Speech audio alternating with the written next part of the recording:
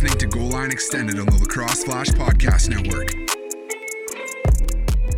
What's going on, lacrosse fans? Welcome to Goal Line Extended on the Lacrosse Flash Podcast Network. Today is Thursday, September 16, and I'm your host, Ryan Holzbus. And whether you are watching on YouTube or listening on any podcast platform, we are glad that you're here as we get set to look ahead to Championship Lacrosse from Washington, D.C. with a noon Eastern start live on NBC as the Whipsnakes and the Chaos will meet for the second consecutive championship game this Sunday. So make sure to mark your calendars if you have not already. Again, noon Eastern start, 9 a.m. Pacific, and today we'll be looking ahead to that game as the Whipsnakes chase their third consecutive title while the Chaos look to become the first team other than the Whipsnakes to win this PLL championship game. Also ahead of Sunday's championship game on Friday night, the league will announce the regular season award winners. So we'll be making our predictions looking ahead to that. And as in we, I mean myself, Jordan Johnson, and Austin Owen, both are to my left. Gentlemen, welcome to GLE. Jordan, it's great to have you back. A huge week already of news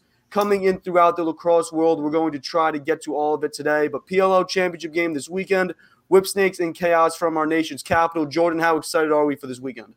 Really excited, man. It's been a huge week so far. Obviously with all the news and everything going on, and then it's championship weekend, baby. So can't get much more hype than that, man. Absolutely. Hey, Austin, you're traveling very soon for this game. I'd have to imagine you're pumped to see some live lacrosse. What are you looking forward to most here during this trip? I feel like you're looking forward to getting rid of me. It seems like you've been stuck with me on these shows for the past month and a half now, so I apologize for that. But I'm going to get the flight over with. I'm not a big flying guy, but once I'm there, we're locked in. It'll be a lot of fun. I'm looking forward to seeing the Oss. I'm looking forward to, as much as I don't like to talk about them, the Whipsnakes will be fun to watch live. So, hey, I won't complain about live lacrosse. And then you're getting in Friday. You're going to this awards ceremony Friday night. So that's going to be a big event there as well. Yeah, I'm very excited about that. I don't have any inside scoop, unfortunately, on the awards. I don't have that much pull, but it should be good. We'll, maybe we'll get to see our boy Treasy in person. I don't know yet. I haven't talked to him yet, so we'll see if we can get talk to our guy in person. He is up for one of these awards, which we will talk about in a little bit as we're very excited for this weekend with the 2021 PLL Championship game coming to us on Sunday. But a lot of big news coming in throughout this week, and we are recording this on Wednesday night. So middle of the week, hopefully nothing new follows this upload as we look ahead to this Sunday's championship game. But probably the biggest news story of the week and really in the league and really in the sports history was the retirement of PLL co-founder and CMO Paul Rabil from his professional lacrosse playing career on Tuesday, as after 14 seasons across 3 leagues and 9 teams and internationally, the 2-time MLO champion, 2-time World Lacrosse gold medalist, 2-time NCAA champion at Johns Hopkins. He's a 2-time MLL MVP, 3-time NCAA first-team All-American, along with a 2010 World Lacrosse MVP and an NLL championship, with 14 total All-Star appearances, 12 between the MLL and the PLL, and 9 All-Pro seasons, with possibly a 10th here to cap it off coming in 2021. Canyons midfielder Paul Rabil has retired from what is a Hall of Fame professional lacrosse playing career, which will be honored in those 5 seasons when he eventually becomes eligible. But all of those achievements, they just come on the playing field. And it doesn't even paint that entire picture of the impact that Paul Rabil has made off the field. Austin, he has transcended the game to new heights. And I think the saying goes something like, leave it better than you left it. Paul Rabil is not going anywhere. He'll continue to take this game and grow this game to places that it's never been, with it absolutely in a better place now, though, than it was when he found it. But Austin, an incredible, a magnificent, a legendary lacrosse playing career has come to an end here for Paul Rabil. Yeah, it's one of those events in the sports history where it's like, where were you when the Gate brothers retired? Where were you when, Mark Millen, Tom Marechek, guys like that all retired? I'm speaking of the field guys, like John Tavares comes to mind for me when I think of the NLL game. Jim Veltman as well, a rock guy. I can go on forever about, I think you know what I'm getting at. And leaving the sport in a better place than you found it is certainly what Paul Rabil has done. I think it obviously shows within the PLL, but I think just in terms of showing from a social media standpoint the heights that an athlete can get to in this sport and how they can market themselves. Paul Rabil was a Red Bull athlete coming out of college. like that. He's still the only person that I can think of off the top of my head in lacrosse that has a Red Bull sponsorship. He was with New Balance. He was with Warrior. He was with like out of college because he was so marketable and such a great player on top of that. And I think, love him or hate him, I know Rabel's a bit of a lightning rod when it comes to either criticism or praise.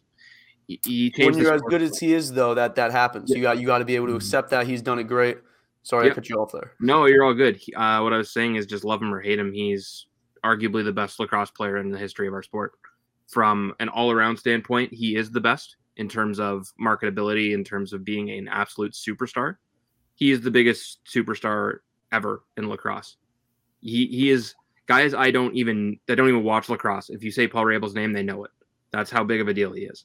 So, you know what? I have a little anecdote that I could get on about, but I feel like I'll hold on to it for a day. That's sort of, I won't get too sappy here.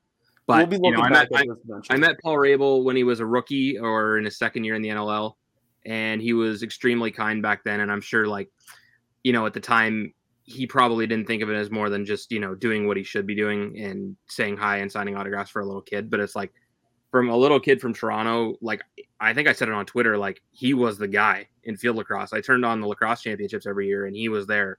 It was him and Matt Danowski. And to meet him, it was like, I don't want to say meeting Wayne Gretzky, but it was like you knew he was a superstar the second you met him, and you could feel that sort of presence around him. So congratulations on a fantastic career. I mean, I'm sure he would have liked to finish it off with a PLL championship. He had a hell of a season and a bounce back from, 2020, where a lot of people had written him off, and he proved a lot of people wrong this year. So not quite going out on top, but it's like you guys have said, he's left it in a better place than he found it.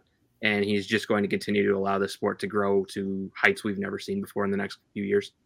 I look at this as just the start. Like his playing career, he's done all this great stuff. That's just the start. And then even for me, I kind of grew up as more of a baseball, more soccer. When I made that transition to lacrosse, first person you find is Paul Rabel. The first kind of instructional kind of videos, because that's what he was making at the time, was Paul Rabel and kind of him going through his pro lacrosse playing career. But it's going to be different watching this game and not seeing him out on the field, out there making plays, flashing all over the field. But he'll continue in that role as CMO, continuing to build the league as co-founder, and we're expecting even bigger things ahead, as me and Austin just said. And as I'd imagine, we see a Hall of Fame post-playing career coming in this next chapter for Paul Rabel. And Jordan, I'm a huge fan of this new initiative that he will be starting in this next calendar year, as Goals for Greatness will look to resource lacrosse goals in communities throughout the country, and starting in 2023 going internationally. And as someone who had this same problem, I grew up in a town that was huge soccer, big basketball, huge baseball town. There's 6 baseball fields at the one big field complex in my town, big batting cages. They'd have soccer goals out there during the summer and then, throughout the fall, but 0 lacrosse goals, not one lacrosse goal. I had to get one of those set up foldable ones so that I could start taking shots when I got into high school and stuff. So for towns like mine and then other communities that don't have lacrosse goals, this is a phenomenal initiative, especially when this goes internationally, trying to grow the game beyond our borders, beyond our North American borders, hopefully making the game, as Paul said, more recognizable and accessible for those that don't have these resources or the funding for the resources needed to play. So, Jordan, just a great initiative all around. Very excited to see where this can go. Yeah, 1,000%. You hit it on the head. I mean, this initiative is one of many he's done, right? And I think that speaks to Paul's personality, and in the sense that nobody's too big for him, nobody's too little for him. You guys have had your own anecdotes about him. I remember when I first got into this industry, he was one of the first reasons one of the first highlights I started watching, one of the first players I got to cover, whatnot.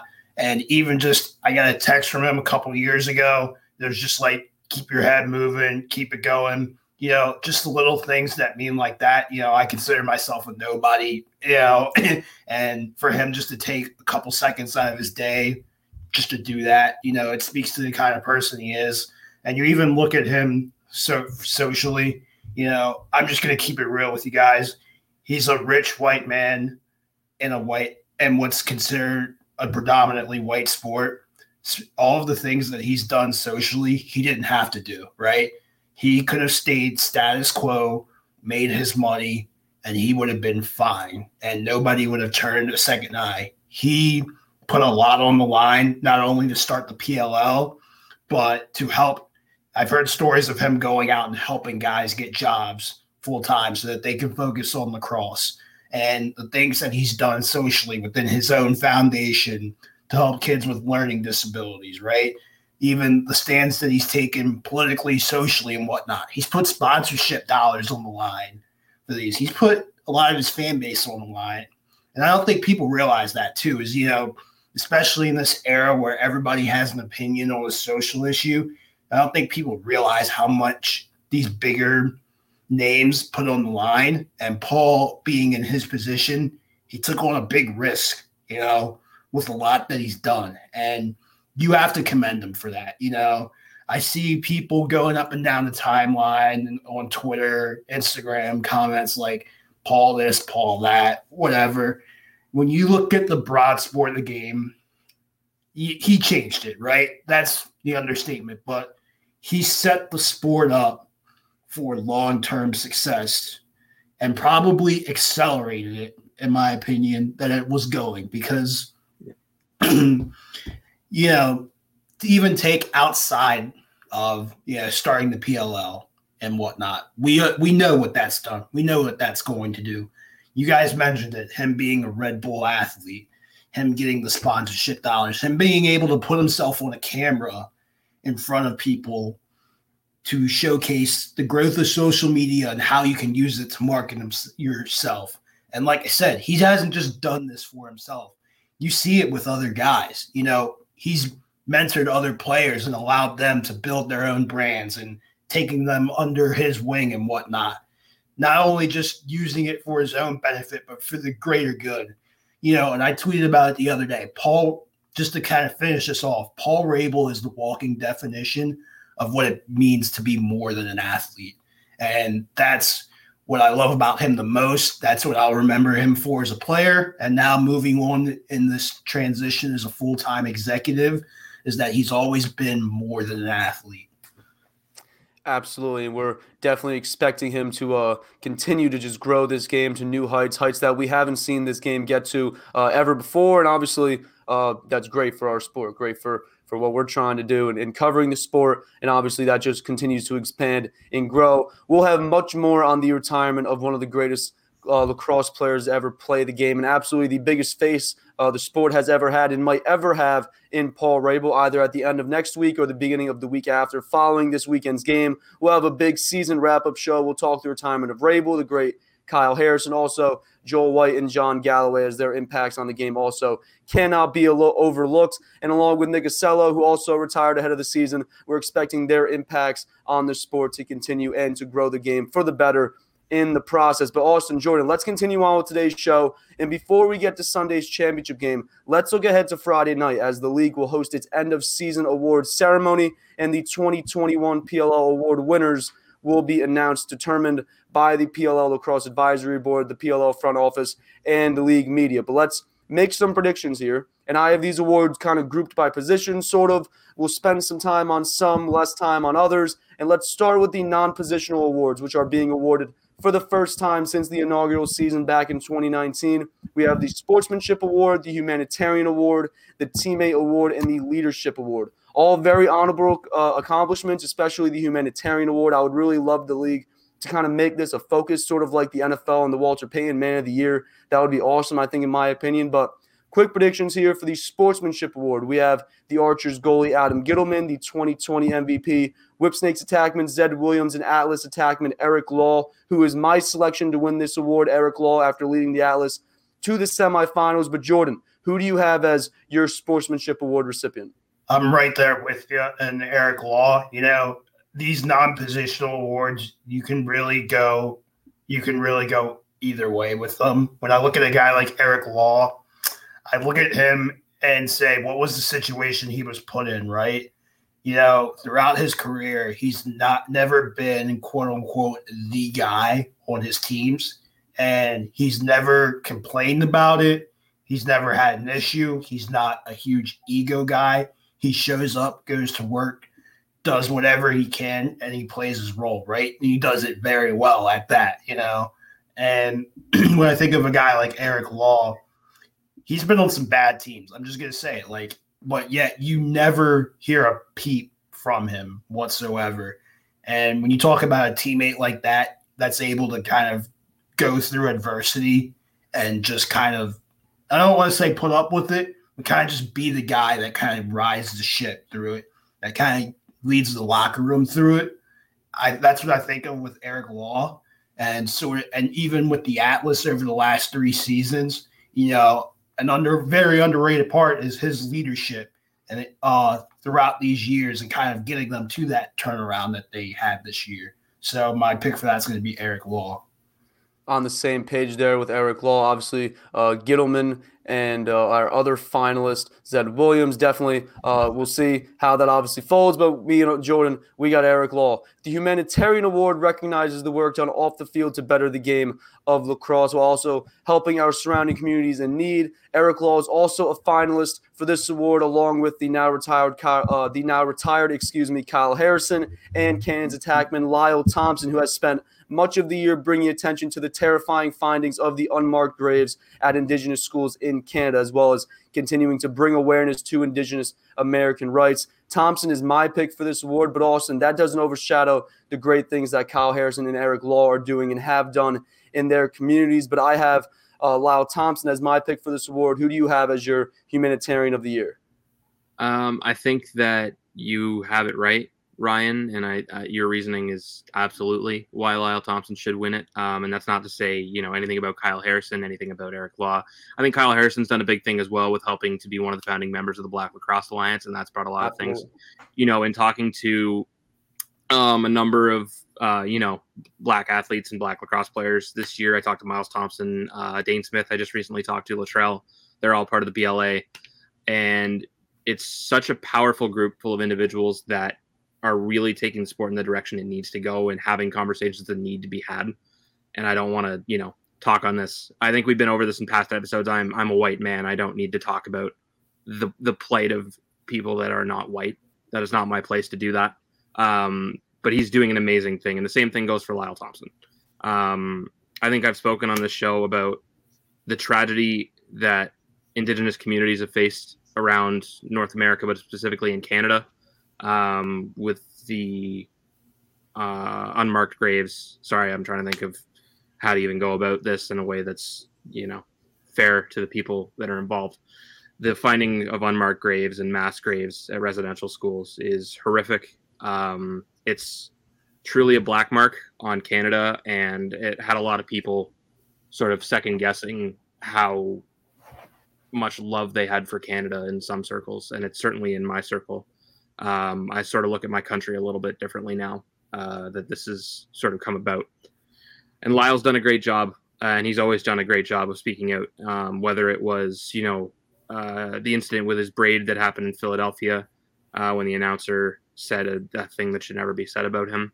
He handled it with grace. He handled it with professionalism. He is the perfect professional when it comes to these sort of issues, and he brings so much clarity and perspective to these things with such ease and such professionalism. I love Lyle Thompson, and I'm going on for a while about this, but it's an issue that really shook a lot of people, and I think he's done a great job. The league's done a great job as well with the straps on the helmets, but I think Lyle wearing the ribbon in his braid as well has done a fantastic job of just bringing a little subtle awareness. People didn't pick up on it until a couple games in, but now people really know what it's about and talking about it on the broadcast. And that really brings, awareness to a lot of people, especially in the States that might not have known what happened here in Canada. So it's a long way of getting to a short answer of saying Lyle Thompson definitely deserves the Humanitarian Award. Respect to Kyle Harrison and Eric Law, but I think there's sort of one man that is above them at the moment when it comes to this award. As we saw last summer with the Black Lives Matter protests, it's all about bringing the conversations to the forefront. Lyle Thompson able to help do that here, as we kind of went through a rough patch there in this summer when those unmarked graves started to be found throughout Canada. So definitely something that we wanted to bring attention to. We definitely want to continue to bring attention to it. And Lyle Thompson has done a great job doing that. The Teammate Award finalists were voted on by the players, as well as all of these award finalists were voted on. And this, as the title implies, recognizes the best teammate in the league. The finalists are Chaos defensive midfielder Mark Lassini, Redwoods goalie Jack Kelly, and Water Dogs midfielder Mikey Schlosser, friend of the show. And because of that, he's my selection for this teammate award. Pretty plain and simple. Austin, who is your teammate of the year? I'm a big Mikey Schlosser guy, so I'm going to go with him. I can't vote against that guy. He's a sweetheart. The final of our 4 notable non-positional awards is the Leadership Award, which has 3 notable names in Water Dogs defensive midfielder Stephen DiNapoli, Chaos goalie Blaze Reardon, and Redwoods midfielder Kyle Harrison. And Jordan, I think it's safe to say that the now retired Harrison wins this award. Austin had some great things to say there for everything that he's doing with the Black Lacrosse Alliance. Obviously, we talk about Paul Rabel, bringing the sport to new heights. These guys, Josh Byrne, Miles Jones, guys that we've talked to in the past. You brought up a few names in Dane Smith, Kyle Harrison, the great things that they're doing to help transcend the sport and bring it to really just to new communities and new people, obviously, to get to play this great game. But for all the great things that he's done for this sport, both on and off the field, all the great things that he'll continue to do watching from the sidelines, I think it's safe to say Kyle Harrison has this award locked up. 1,000%. Just the little things that Kyle Harrison does within the locker room, right? He's sort of a manager of all people. He can deal with different types of personalities and bring them together. He's always the guy that's there to do the little things, right?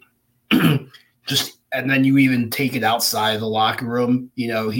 I've heard multiple guys talk about how, he's almost an assistant coach on the field, and he was like that for a lot of his career. And just his knowledge and lacrosse IQ of the game is unmatched. Then you take that off the field and everything that he's done. I don't have to go over it again. You guys have already done that and then some. He's always there for everybody, like Paul Rabel. Whether you're the richest guy in the world or you're the janitor, Kyle's there to support you no matter what. If he gets to know you, he's always going to be there. And even if you don't know him, he chooses the right things to do and say. And he doesn't just speak bullshit. Without putting it, for lack of a better word, he speaks with a purpose, and when Kyle speaks, everyone listens, right?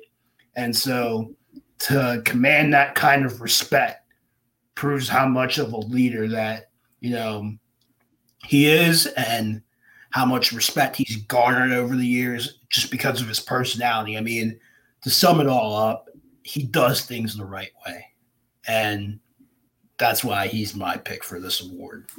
Like Ray, but we expect Harrison to continue to make a huge impact on this game and continue to help grow the game here, both professionally to the youth level, to the college level, high school level. We expect them both to continue to grow this game. And as you were saying there, it's just the impact that he's made is just beyond words. And like I said, we expect them both to continue making great impacts. Let's move on to the positional awards. And we're going to start with the positions that don't have an MVP finalist. So the defensive player, LSM, short stick defense, and the face-off athlete of the year. We'll start with the defense, and we have 5 finalists in the Water Dogs, Liam Burns, who led the league in caused turnovers, the Archers, Graham Hossack, and the Redwoods, Garrett Eppel, both of whom finished in the top 5 in caused turnovers. We also have Jack Rowlett of the Chaos, who has helped lead his team to a second consecutive championship in the Whipsnakes. Matt Dunn, who won this award a year ago, was a finalist for it in 2019, and he won it in his final season in the MLL in 2018.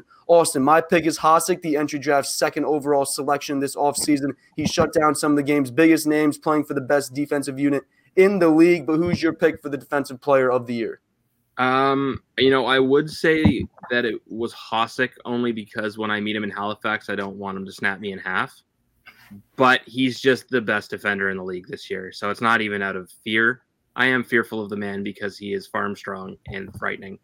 But Graham Hossack's a monster. The hype was real. I think that was the biggest thing is, he was only he only sort of joined the player pool about 2-3 days before the entry draft. Couple hours before the draft. It was a little sooner than Lyle, but a little, not a week or anything. But the hype was crazy for him. And if you're hyped as a defender, you know, especially with the talent pool that you have around you in this league, you're either going to live up to it or you're going to fall flat on your face. And I didn't think for a second that the latter was going to be something Graham Hossick did. He wasn't the top matchup defender for the team right off the bat, I don't believe. I think they sort of worked him into that role. But you saw it sort of click for him halfway through the season, or not even halfway, like a couple games in. He started just tossing guys left and right. He started playing like the cyborg.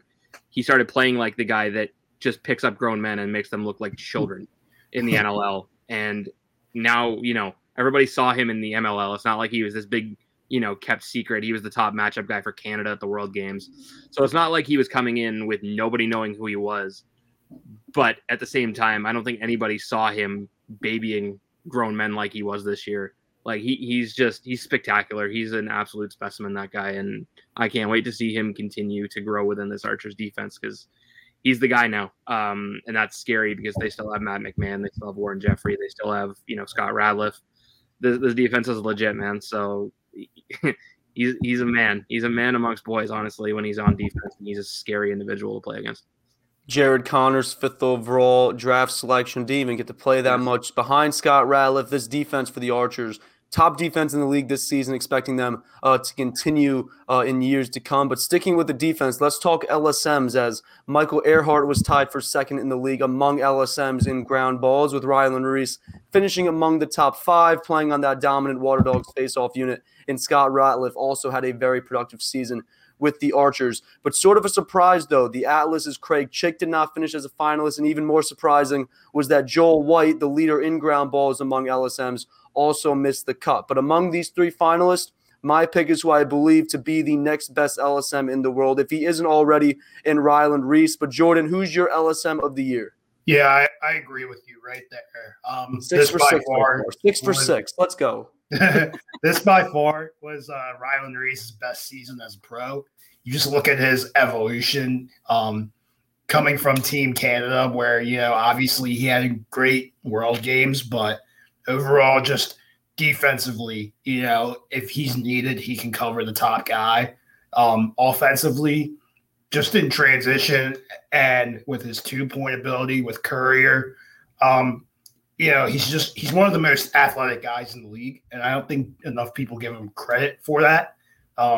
This year, kind of with the bigger spotlight, I think a lot of newer fans got to see what he can really do. And, you know, the stats may not be as great as somebody like a Michael Earhart or Scott Ratliff from year to year, but when you talk about total team impact at his position, Ryland Reese is that guy for me.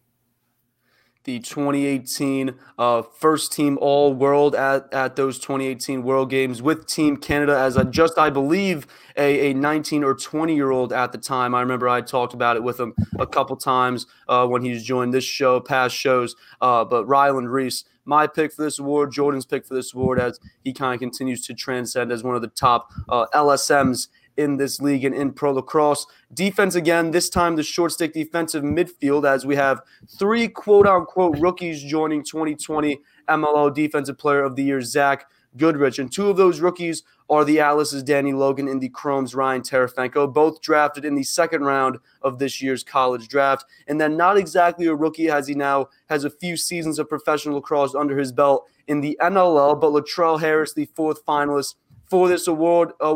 And Austin, I know you're a Latrell Trezzi guy. I have the rookie Danny Logan, though, taking home this award, but I know your guy Trezzi's up for this thing as well. A phenomenal first season in the PLL. Do you have him listed as your best SSDM in 2021?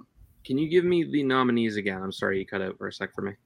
My bad. Danny Logan, Ryan Terefenko, Zach Goodrich, the 2020 MLL MVP, and our guy Trezzi.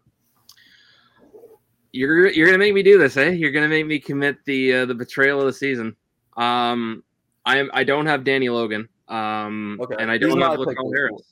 I think I know where you're headed with this. But. I'm not. I'm also gonna get in shit from Ryan Terefenko, but it's Zach Goodrich for me. I think he's a guy that, you know, the numbers might not have been there this year. I don't have the numbers off the top of my head, but in talking to Sean Quirk during the season, it's everything he said pre-draft is true. He's a guy that the Cannons trust to guard any single player on this field, regardless of who it is. They'll put him. If Lyle Thompson was on the other team, he wasn't playing for the Cannons, they'd stick him on him at X. Like, they don't care. He can put anyone on an island and he can play fantastic. Having said that, I don't have a solid candidate. I say Zach Goodrich. I could be very wrong. I don't know. Ryan Tarafanko had a fantastic season. Latrell had a fantastic season. He's my guy, but I think he comes in he's sort of a numbers game thing because you already had Dom and Moose there that he didn't quite get the exposure of a Tarafanko or a Logan or a Goodrich. And that's a good thing for the Archers, obviously, that your brand new short stick defensive midfielder is nominated for the best award for the position at the end of the year. And he was your third option for most of the year. I just think Zach Goodrich is a dominant force on defense, similar to Hostek. I think you can put him on anybody on the field and be confident that he can guard them. So from that sense, that's why he's my pick. But will I be surprised if any of the other three guys take it home? Not at all. It comes down to stats, I think, at the end of the day. And, I won't be upset if it's not Goodrich. I'll be very excited if it's Latrell, though. So, I'll be jumping up and down at the award show. This is one of the few awards where I could see going in a variety of different directions. We will see come Friday. Moving on, though, the rookie TD Ierlan looked like he would run away with the face-off award early in the season, but the past two winners, Joe Nardella and Trevor Baptiste, kind of came roaring back. They made some serious claims in recent weeks and through the course of this postseason. My pick is Baptiste, the 2019 recipient of this award, who led the league in face-off winning percentage. But Jordan, who do you have as the best face-off athlete in the PLL here in 2021? I'm going to go against you and what it seems like is the narrative and what will probably happen. I'm going to say TD Ierlan. Okay. Look, Trevor Baptiste has had a great season by far, and this is not coming as a disrespect to him whatsoever, but their stats are almost identical, right? And TD doesn't get hurt. I'm sure that his numbers are going to be higher, right? And you look at the Redwoods before TD, with TD, and then when TD gets hurt. Before TD, post Greg, they struggled at the face-off X, right? You get TD, they are one of the most dominant teams in the league. You guys, I'm seeing it. You guys know. Stocks going up. Stocks going up. And then you see when TD got hurt, although Drew Simoneau played okay, that was their Achilles heel in that playoff matchup. And so with that being said, with the numbers being so identical and with TD's impact, I want to give that nod to TD. And that's not to say that Trevor doesn't mean a lot to his team. Don't get me wrong. Trevor's a leader. He's what makes the Atlas go. But when I look at TD's impact on just really the success of the team as a whole, I would deem that greater than Trevor's, which is what gives me or what gives him the edge in my eyes. Before we continue on, let's look at the Rookie of the Year real quick. Obviously, Jordan has TD Ierlan as his face-off athlete of the year, but this was another award, the Rookie of the Year, that it seemed like TD was kind of going to run away with. But then all of a sudden, Jeff Teague kind of just showed up and joined the Atlas. The rest is history. But Stephen Rafis, fourth-round pick to the Cannons, is also in the mix. An argument could probably be made for Logan or Tarafanko or Jake Caraway to be in this conversation as a finalist. They are not, but Austin, this is Teats award without much of a doubt, in my opinion. Yeah, I think we can move on to the next one. I don't think they're coming out, especially from the Canadian. I think you know what I'm going to answer here, but it's fantastic. If he doesn't win the MVP, then that's one thing. If he doesn't win the Rookie of the Year, then I don't know. We got MVP, Rookie of the Year, Attacking of the Year. We'll get to the latter two in a moment. But another award that we can probably say comes with very little debate is the Goalie of the Year, as Dylan Ward played some of the best lacrosse in the league in the final few weeks of the season. Adam Gittleman was also electrifying at times. He scored a few goals, but it was Blaze Reardon who has helped carry this Chaos team to the championship for a second straight season. All season he's played as the top, or at the top, I should say, of his game. An MVP finalist as well. Goalie of the Year kind of just seems like a layup here for him. But it's the midfielder of the year that I'm not too sure if we can have a clear, or if we have a clear-cut winner, as we have Rabel, we have Tom Schreiber, who both put together fine seasons offensively. We talked about Rabel before. We also have Brian Costabile, who should probably be a finalist for years to come for this award. But for me, it's Zach Currier and Miles Jones, who I'm looking at as the two frontrunners. Currier's an MVP finalist. Jones is not, but a pretty good argument could probably be made to make him one, as he put together a 32-point season, the only midfielder to score over 30 points this season, and just one of 4 players to score at least 30 points. But I can't overlook everything that Zach Currier does, which is why he's my midfielder of the year. Jordan, what do you think about that? Yeah, I'm leaning right there with you. My thing is I'm just going to simplify this, right? Zach Currier can play better defense than Miles Jones. You look at what they do from the offensive standpoint, they both can be the dime man. They both can be that do-it-all midfielder, hit a dodge and score. They both can take over games. They're both just physically bigger than a lot of their matchups. And it doesn't matter if you pull them or put a shorty on them. They're going to find a way to win their matchup. And so I don't want to say that they're identical because their styles are so different. But when you look at just kind of for differentiating factors, Currier can take face-offs if you need it. Miles Jones doesn't. And Zach Currier just plays better defense than Miles Jones. Be frankly honest with you, it's not a knock on Miles Jones. His game is as an offensive midfielder, and it's kind of just that bulldozer type of guy. But when we're looking for differentiating factors in this award, that's what I'm going to choose, and that's why I'll give the slight edge to Zach Currier. I look at the versatility. I look at all the things that Zach Currier can do to help my team. Obviously, Miles Jones, a phenomenal offensive midfielder. Do not get that mixed up. But we're talking about obviously just the contribution, and plus two, the production out of Currier puts him kind of at the top here in this conversation for this award. But we will see come Friday. Our final position award is the Attackman of the Year, with a very large and very talented field. Rob Pannell and Lyle Thompson, I think, are on the outside looking in. Again, it's Lyle Thompson on the outside looking in, making this, in my opinion, though, a 3-man race between the Archers Grand Amen Atlas rookie Jeff Teat and the 2020 MVP Zed Williams. For Amen, he leads the league in points with 35 and in assists with 22 in just his second pro season out of Penn State, the former first overall pick. Zed Williams is tied for the league leading goals with Lyle Thompson with 22. But what I think separates the two is Zed's astounding 18 goals plus a 2-pointer in his past 4 games, including the playoffs, which we'll talk much more about in a moment. But the winner of this award, in my opinion, we talked about it with the Rookie of the Year, is Jeff Teat in my eyes. I think he's everything and some to be deserving of this award. Austin, do you see it any differently? I think it's going to come down to Teat and Amen. I really like Zed, and I'm probably going to get some people upset at me, but he's not the guy that initiates the offense within that team. I think we all know that. It's Matt Rambo. And for me, when you look at this position, the other guys he's going up against, it sort of puts him behind the 8 ball, even with the stats, because the other guys initiate the offense. They're the quarterbacks for their team. So in that sense, I think Zed might be the odd man out. I could be completely wrong. I don't just look at it as Zed. He's got 20 points in his last 4 games. Yeah, from a stat standpoint, you can't deny him. He's fantastic. And he put the team on his back.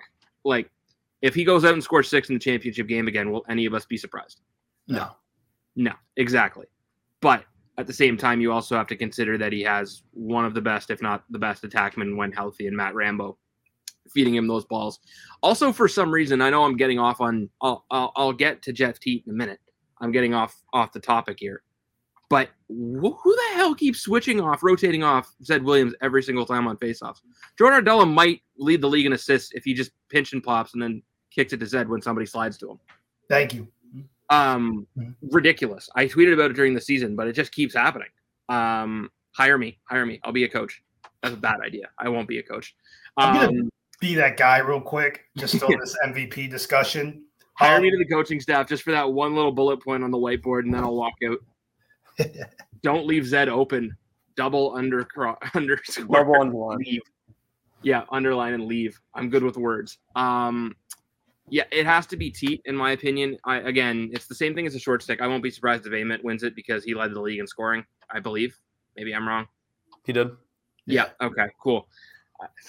All these off weeks have me all jumbled. I'm all mixed up. It all comes back to the 2 fewer games to me, and I think that's what it's going to come back to for a lot of people. Is if Jeff Teat played those extra 2 games, I don't want to say he'd blow Ament out of the water when it came to points. He'd certainly lead the league in points, though, because he was the guy for this Atlas offense, and he did it in so many different ways. It was off the wing. It was from X at some points. It was off-ball cuts. It was everything. Even, I think, the last playoff game, he picked up a loose ball and scored a twister on the crease. Like, the guy is Jay Carlson when he wants to be as well. He's just a garbage man. So, I mean, he's spectacular. I think he has, like, my face pinned to like a board for saying that Sauer should have gone ahead of him. He just got me circled and he's throwing darts at me every time he gets back to Brampton. Yeah. I know he's not. I don't know if he's in Brampton. He wouldn't be because he can't cross the border, but you know what I mean. So yeah, it's Jeff Teat for me. It could be Ament. I wouldn't be upset about it. But I think he was too dominant this season to prove otherwise that you can't give him this award. And what an accomplishment for Teat if it does happen. Rookie of the year. I mean, I think if you give him the MVP, then you have to give him the Attackman of the Year and the Rookie of the Year by default. See, this is where I differ from you. No, you're good.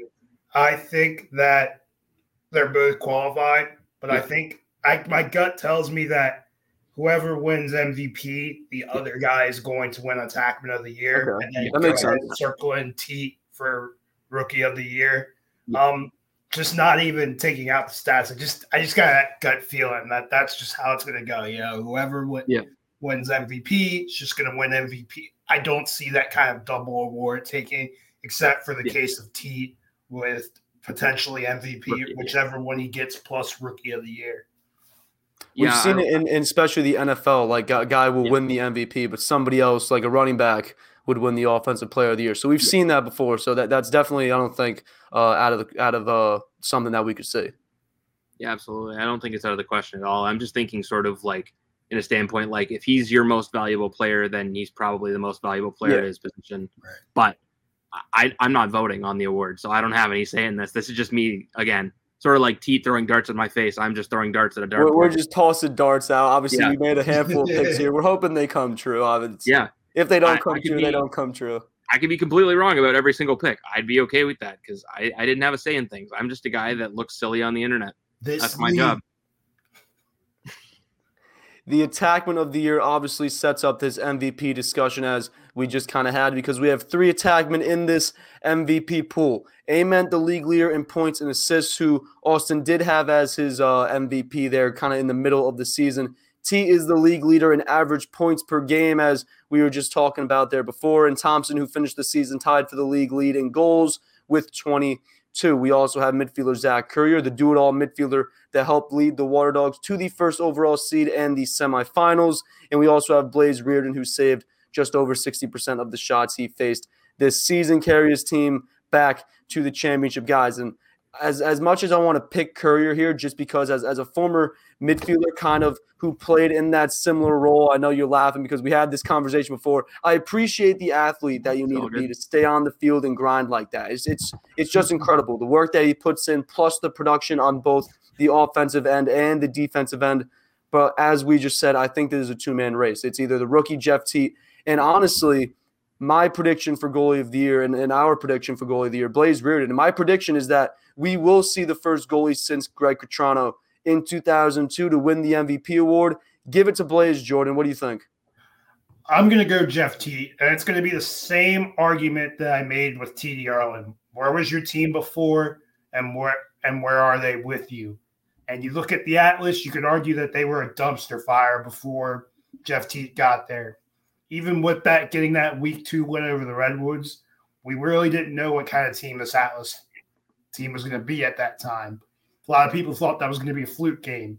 Well, in comes Jeff Teat, and all of a sudden things get flowing on offense, and they start playing with a little bit of swagger, and then they get a little chip on their shoulder, and then they keep it running.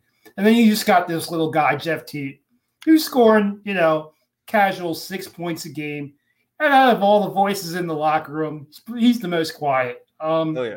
Just going about his business, scoring his casual few points a game, and changing the outlook for the Atlas here in the future. Because, let's just say that there's more border issues and, he doesn't play this year. The Atlas might win a few more games, but we're still looking at this team as still a quote unquote rebuild team with Teat in there. They were, once Teat got going, everybody knew it was like the narrative changed. This is a dangerous team. Watch out. You don't want to see them. And so this same argument I made for TD holds true for Jeff Teat. I mean, you could make it for Zach Currier too, especially looking at the Water Dogs in the bubble. But I'm going to look at Teat's impact as being greater, especially having done it as a rookie. Jordan's got Teat. I got Blaze winning the MVP. Austin, who do you have as your MVP award winner? I have Teat. I think, I think I'll say one thing, and it's just I think Jordan touched on it really well, so I won't touch too much on Teat. I think just to play devil's advocate, if we've talked about this on previous episodes, but if you want to take the definition literally of the most valuable player to his team, there's a case to be made for Teat, but I think if you're looking at it like that, it could be Blaze or Zach Currier, just for how they dominated their respective parts of the game. I think it'll be Teat because I think, as we've talked about before, these awards generally come down to production and not necessarily, the eye test and how guys looked. Obviously, Blaze passes the eye test with all the flying colors, not an issue at all. But, just something to keep in mind, like if they go away from the stats and just take it as who was the guy that was most important to his team, there's a very good case to be made for either of those guys. But I'm going to go Teat as well, just because Canadian guy. I'm not gonna do that again. I'm not gonna bet against Jeff Teat again. Austin did in an article for the league. He had Grant Ament there pegged as his MVP, I believe, in like week 6, week 7. Yeah, it was a little bit early. It was I think it was All-Star week. We did those. And Jeff Teat made me look bad again. But I mean, Ament didn't fall off the side of a cliff either. So away she goes. Austin and Jordan got Jeff Teat. I have Blaze Reardon. We will see come Friday who wins these awards. The MVP, obviously, one that we are highlighting. And before we get to this championship matchup, to wrap things up, we got the Coach of the Year. And we have two great candidates in Water Dogs head coach Andy Copeland and Atlas head coach Ben Rubier. The case for Rubier, he began a massive overhaul back in February and continued it throughout the spring, trading away names like Paul Rabel, Rob Pennell, and Ryan Brown. He cleaned house and brought in an almost overturned roster headlined by youth, especially Jeff Teat, guys like Danny Logan, Dox Aiken, Jake Caraway. That went on to clinch the number 2 overall seed going into the playoffs and get all the way to the semifinals. For Copeland, it was also a busy offseason as he acquired Ryan Brown, Dylan Ward, and Eli Gobrecht through trades. He rebuilt his defense in the entry draft, and he also added a couple stud offensive pieces, including second overall pick Mike Sowers, who didn't play much this season, but those pieces all helped put his team at the top of the league heading into the playoffs. Two very impressive resumes. I applaud the work done by both to improve on what were pretty disappointing seasons for both in 2020. My selection goes to Ben Rubier solely because he'll also pick second overall in the 2022 college draft by way of the Paul Rabel trade back in February, along with their first-round pick that they already have. So more of a selection based on this season, plus a little GM work there by Coach Rubier to set his team up for more success coming next season and next offseason. But Austin, who do you see as this season's Coach of the Year? It's got to be Rubier or Copeland, right? Like it's got to be one of those two. Their teams were too good to go against them. But yeah, it's hard to bet against a team that made it to the Final Four and is also picking top 3 in the draft the next year. I've talked, I feel like, on previous shows about what Saskatchewan and Georgia do in the NLL, and Saskatchewan winning an NLL title and then picking first overall the next year.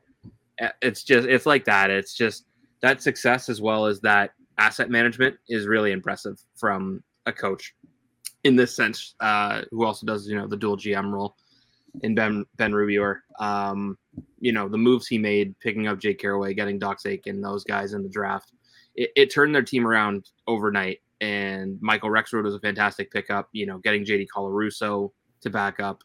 Everything he's done has worked. And maybe it's, a circumstance of you don't quite know how these moves are going to pan out. You have an idea with these guys. Maybe everything fell in his favor. Who knows? But he put himself and his team in the position to succeed, which is why he deserves this award. He went out and traded there in the offseason, what I thought was really just smart maneuvering there by Coach Rubier. In the Rob Pannell trade, he got the 3rd overall entry draft selection here in this in March's entry draft. But in that Paul Rabel trade, he traded what was the 6th overall pick in that draft to the Cannons. So he made a trade, got some more college draft selections. He moved up in the entry draft while also doing that. And then obviously all these moves. Danny Logan was a name that when he got drafted, we were all kind of like, Danny Logan, like we didn't expect his name to be called, especially with Ryan Terefenko's name still out there. Danny Logan pans out to be one of the best players, I should say, at his position in the league. So definitely Ben Rubier among, I would say, obviously one of the candidates. We have him bagged as the winner of this Coach of the Year. Jordan, who do you have here as your Coach of the Year? I'm right there with you. I joke about it. Ben Rubier, Bob the Builder. Can you fix it? He literally, I know it's corny as hell, but he literally took this team, I'll say essentially from scratch, and did it the way he wanted it. And for as much shit as he got around the league for why are you doing this? Are you ahead of yourself and whatnot? And even after week 1, myself, a lot of people were questioning, like, what the hell are you doing? And is this really going to work? And it did. And he had a plan. He had a vision. He stuck with it. He stuck to his guts, even if it meant, getting rid of egos and, maybe having some guys that you could have argued on paper before the year that, were more talented than others. And he left them out of the lineup because he knew what kind of style of play he wanted. And, the Atlas have that model of family style. And, it shows not only in their on-the-field play, but just in the term egoless clarity. Being able, they have a bunch of guys that are able to sit there and realize that, hey, maybe, we're not the greatest, but how can we come together as a team and drop our egos for the betterment of one another? And that starts at the top with Rubier and his mindset. So that's, in my opinion, what gives Rubier the edge. And then even if you want to go more technical, I don't think the Water Dogs were as far off as a lot of people made them off to be in the bubble. So that, with that being said, not that it was less work per se, but the talent was there for Andy Copeland as opposed to kind of Rubier choosing to go the route of clean house. Copeland had a lot of these same veterans. It was just a matter of putting the right pieces with them, getting them to mesh, as opposed to sort of the job that Rubier had to do. Absolutely, and definitely, thinking about Rubier as well. I mean, this is, he put this team together really, as you said. He kind of pinpointed kind of who he wanted. He lost a defensive coordinator over the offseason because of those selections, some of those selections that he made through the beginning of the offseason, some of those trades that he was making through the beginning of the offseason. So even battling through adversity there through the start of really this 2021 season, Ben Rubier gets all of our votes for this Coach of the Year award, and we will see obviously on Friday night how that all unfolds. So make sure to be paying attention to the league's social media come Friday night. Also, the Lacrosse Flash Twitter will be talking all about the awards as they get announced, and hopefully info on somewhere to watch, hopefully some sort of stream so that we can watch from home as the league awards and recognizes the best players of the 2021 season. But let's talk about this championship game again, scheduled for this Sunday at noon Eastern, 9 a.m. Pacific, as the Whipsnakes and Chaos will meet in Washington, D.C., with a title on the line, as the Whipsnakes, led by head coach Jim Stagnita, seek their 3rd consecutive title, trying to remain as the only team to win a PLL championship in the league's first 3 seasons. And the Chaos, led by head coach Andy Towers, who was kind enough to join us a few weeks ago ahead of his team's semifinal game, they look to join the Whipsnakes as the 2nd team to win a title and avenge that 2020 championship game loss in the 2020 championship series to these Whipsnakes. And just a little by the numbers here before we get going. The Whipsnakes come in as 1.5 favorites, which they've covered in their previous 4 meetings with the Chaos. The over-under is set at 23.5 half points. And ahead of the 21 playoffs, all the points were stacked against both of these teams as the league fan vote on the league website saw only 10% of fans picking the Whipsnakes to win the title and just 3.2% picking the Chaos, which kind of made sense mathematically as just over 30% of fans picked the Archers, which was the most of any team. And the Archers played the Chaos in the first round. So right there, that's 31.6% of brackets that had the Chaos eliminated there right from the start. So kind of mathematically making sense. The second most picked team was the Water Dogs at 18.2%, and the Whipsnakes had to beat them to get to the semifinals and to the championship. But both teams have gone here, Austin, really against a lot of odds. Even though the Whipsnakes were being pegged by the odds makers as favorites coming in, the Chaos not so much. But both teams defying odds here to get to this championship game.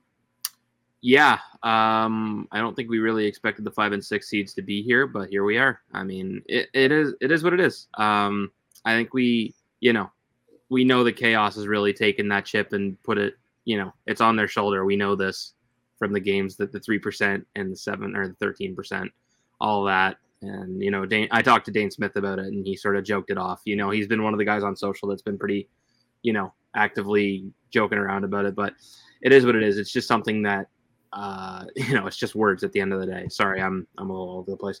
I think when it comes to this game, I'll try and keep it short because I feel like I've probably talked your ear off about this matchup for too long, Ryan.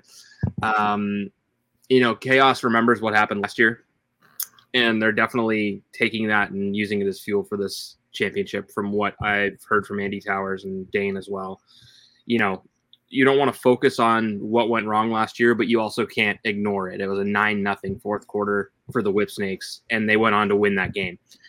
You can't just say, oh, we're going to move on from that. No, you got buried in that fourth quarter. All due respect to the Chaos, but 9-0 quarter is a rough way to go out in a championship game. So they're going to be mad. They're going to be fired up. They have the guys to do it. I think that team last year pales in comparison to this team this year.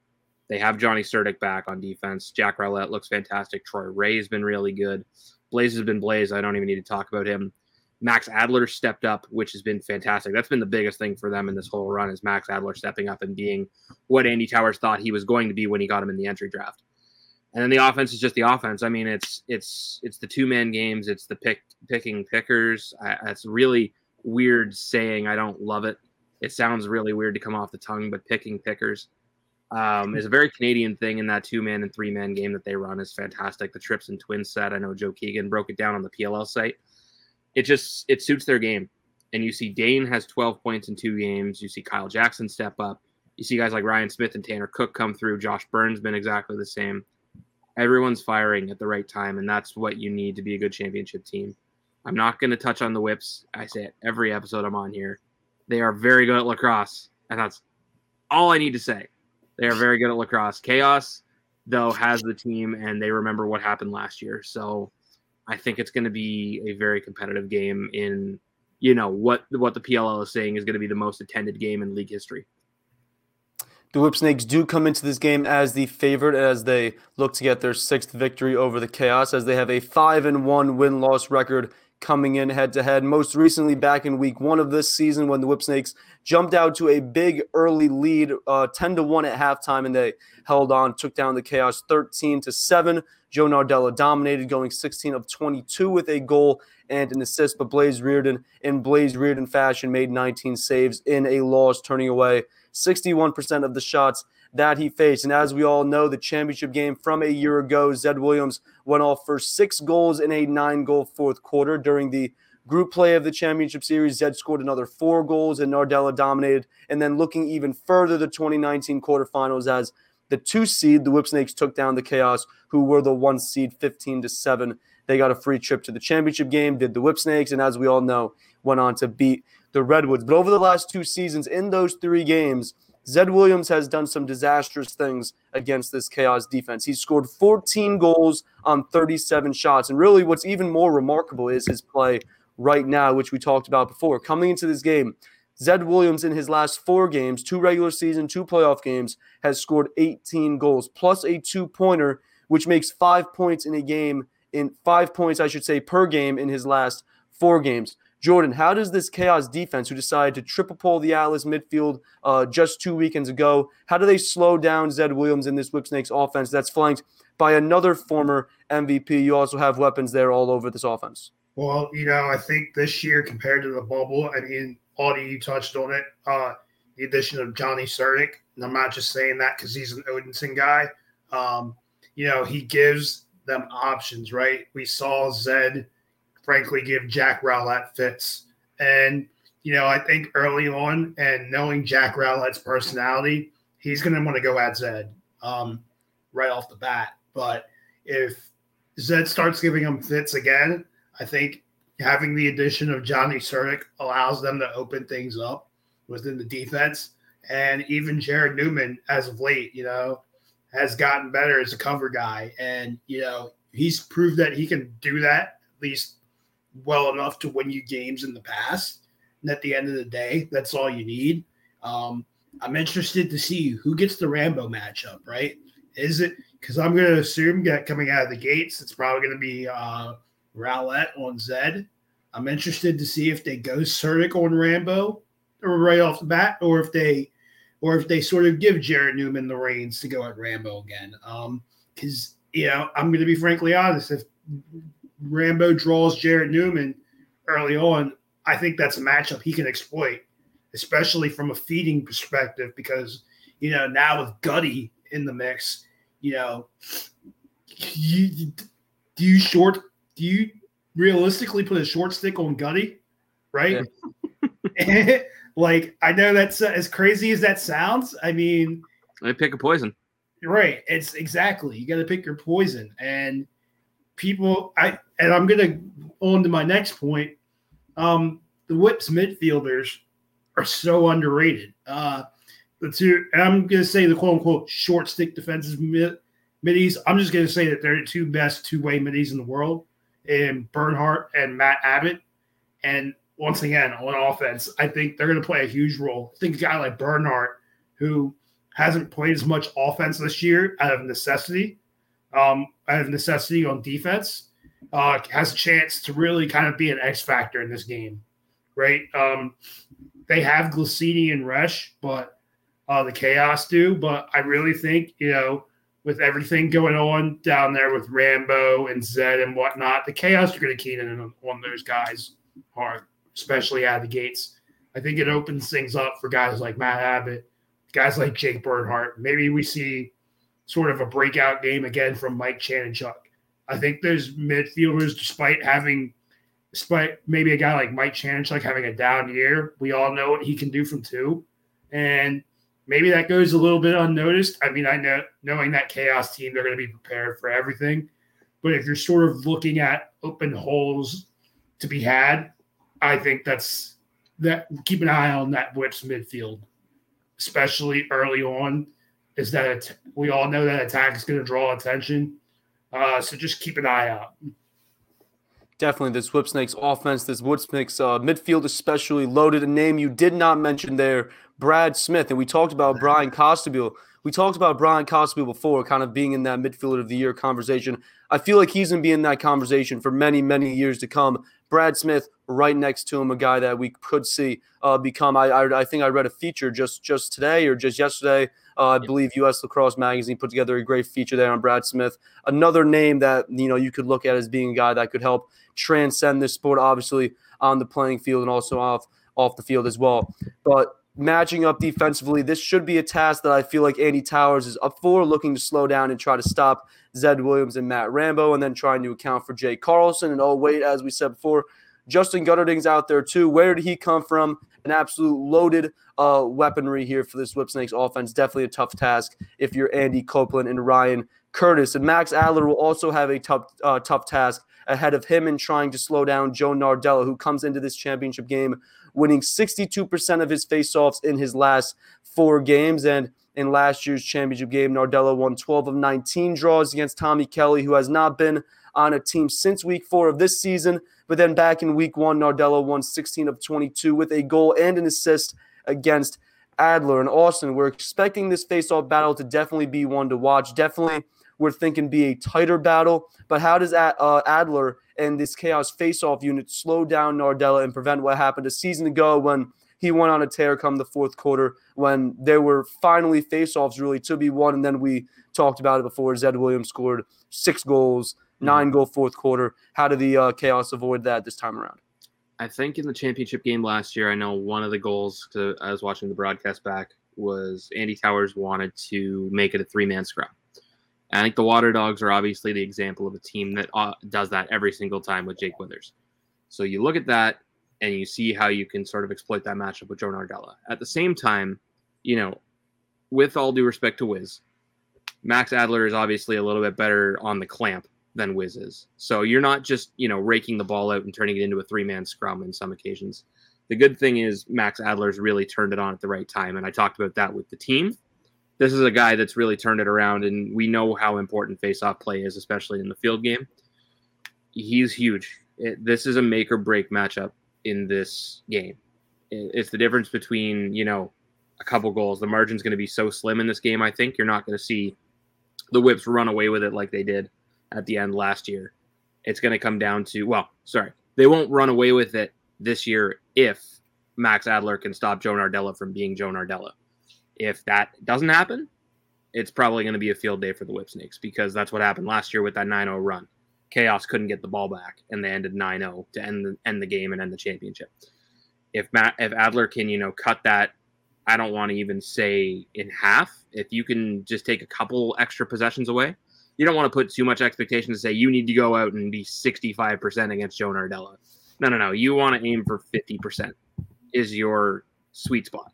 Anything more than that, you're playing with house money at that point, because you're giving your team extra possessions against the Whip Snakes.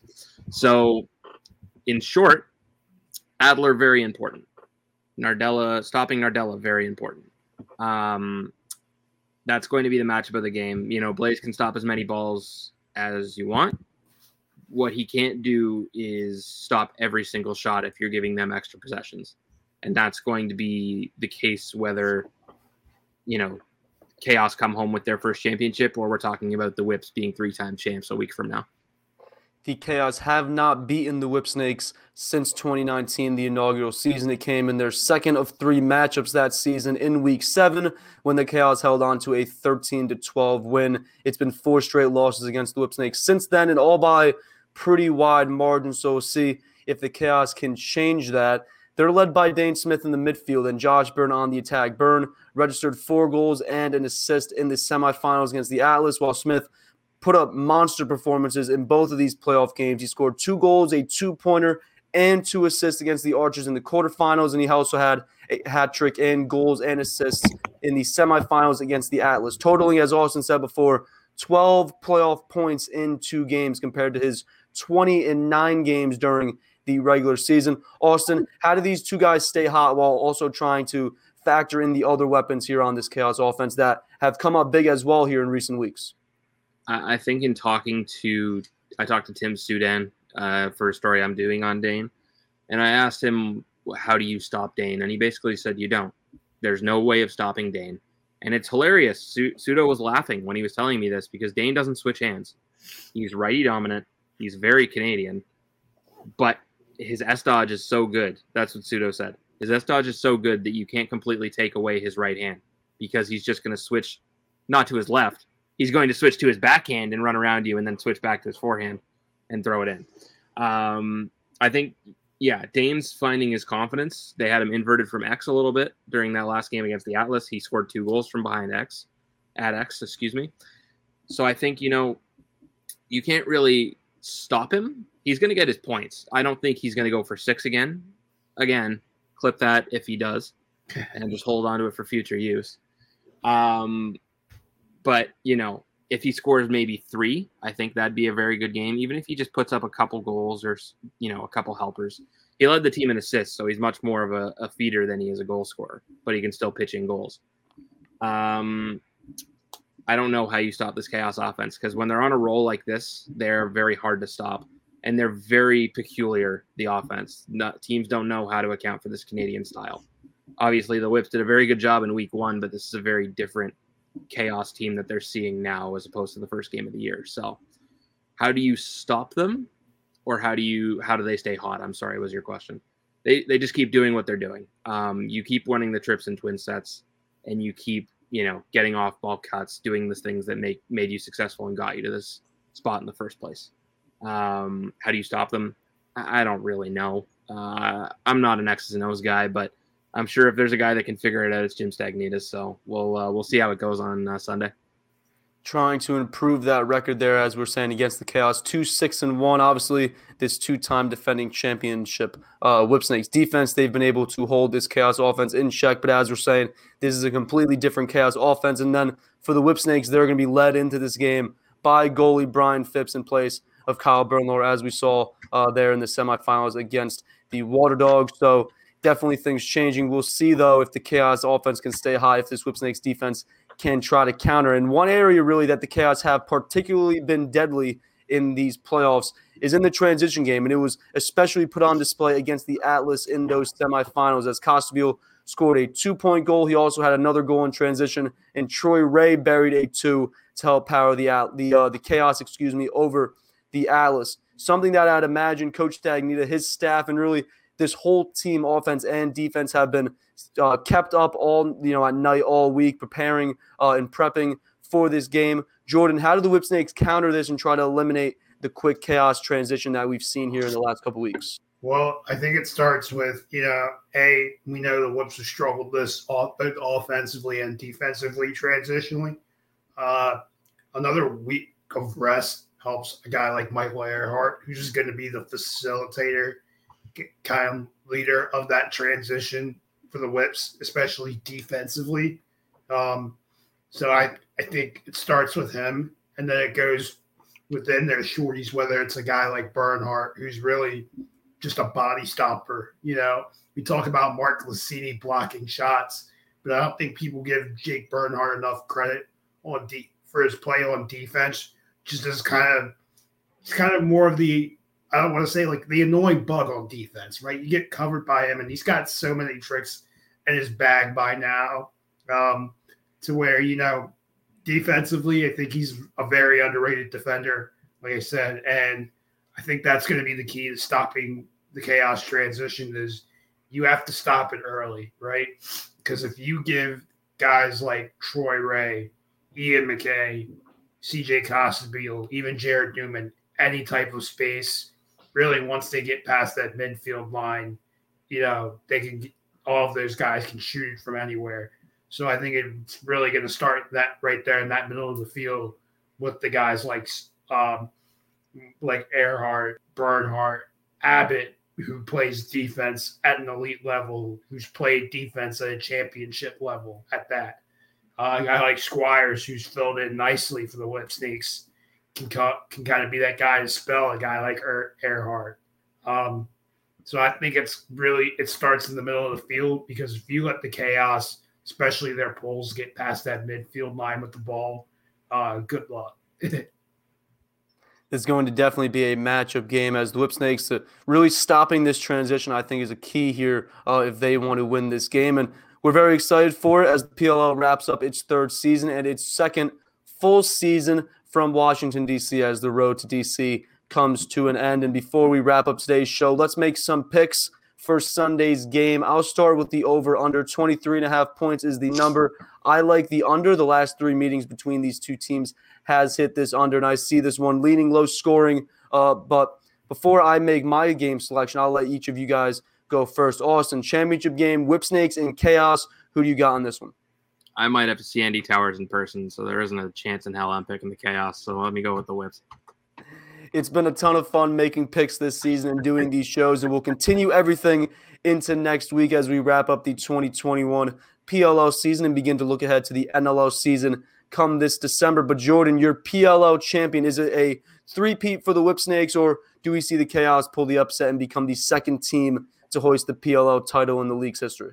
I know this is going to go the opposite way of how I say, because that's just how these things go. But I'm going to go with the Whipsnakes in a 1-goal game. It seems like you opposite of how we want this thing to go. You're kind of implying that it's going to be the Chaos. Austin clearly implying that he wants the Chaos here with this Whipsnakes pick, as we strictly out of fear. Andy Towers just a couple weeks ago told us to continue picking against his team. And my selection will be the final one here of the season. As much as the numbers are telling me to pick the Whipsnakes, as we said before, they're 5-1 in this matchup. They've been playing red hot here over the last couple weeks. All signs are literally pointing to the Whipsnakes.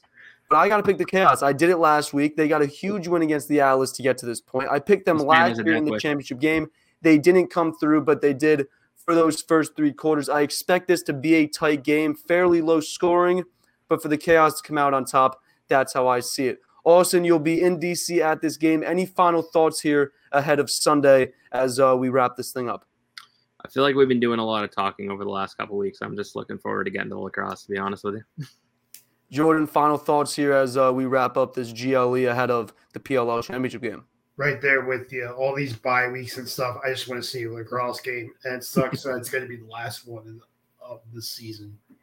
Definitely going to be unfortunate as we're going to start looking ahead to PLL year 4 very, very soon. Obviously, the NLL season in front of us as well. But Austin, Jordan, I want to thank you both for joining me today as we look ahead to the semifinal round of the Premier Lacrosse League playoffs. And that is going to do it for today's show. I want to thank you all for watching and or listening. If you are not already, make sure to subscribe to Goal Line Extended and Lacrosse Flash on YouTube. Hit that notification bell so that you get notified of future shows. You can also follow along on Instagram and Twitter at GL Extended and at Lacrosse Flash. All the links that you will need will be in the description of the video or podcast that you are watching or listening right now. And make sure to head on over to lacrosseflash.com. You can check out all of our content looking ahead to this Sunday's championship game. And I hope you all have a fantastic weekend. Enjoy the PLL championship, and we'll be back on Tuesday to recap it all on the PLL Flash.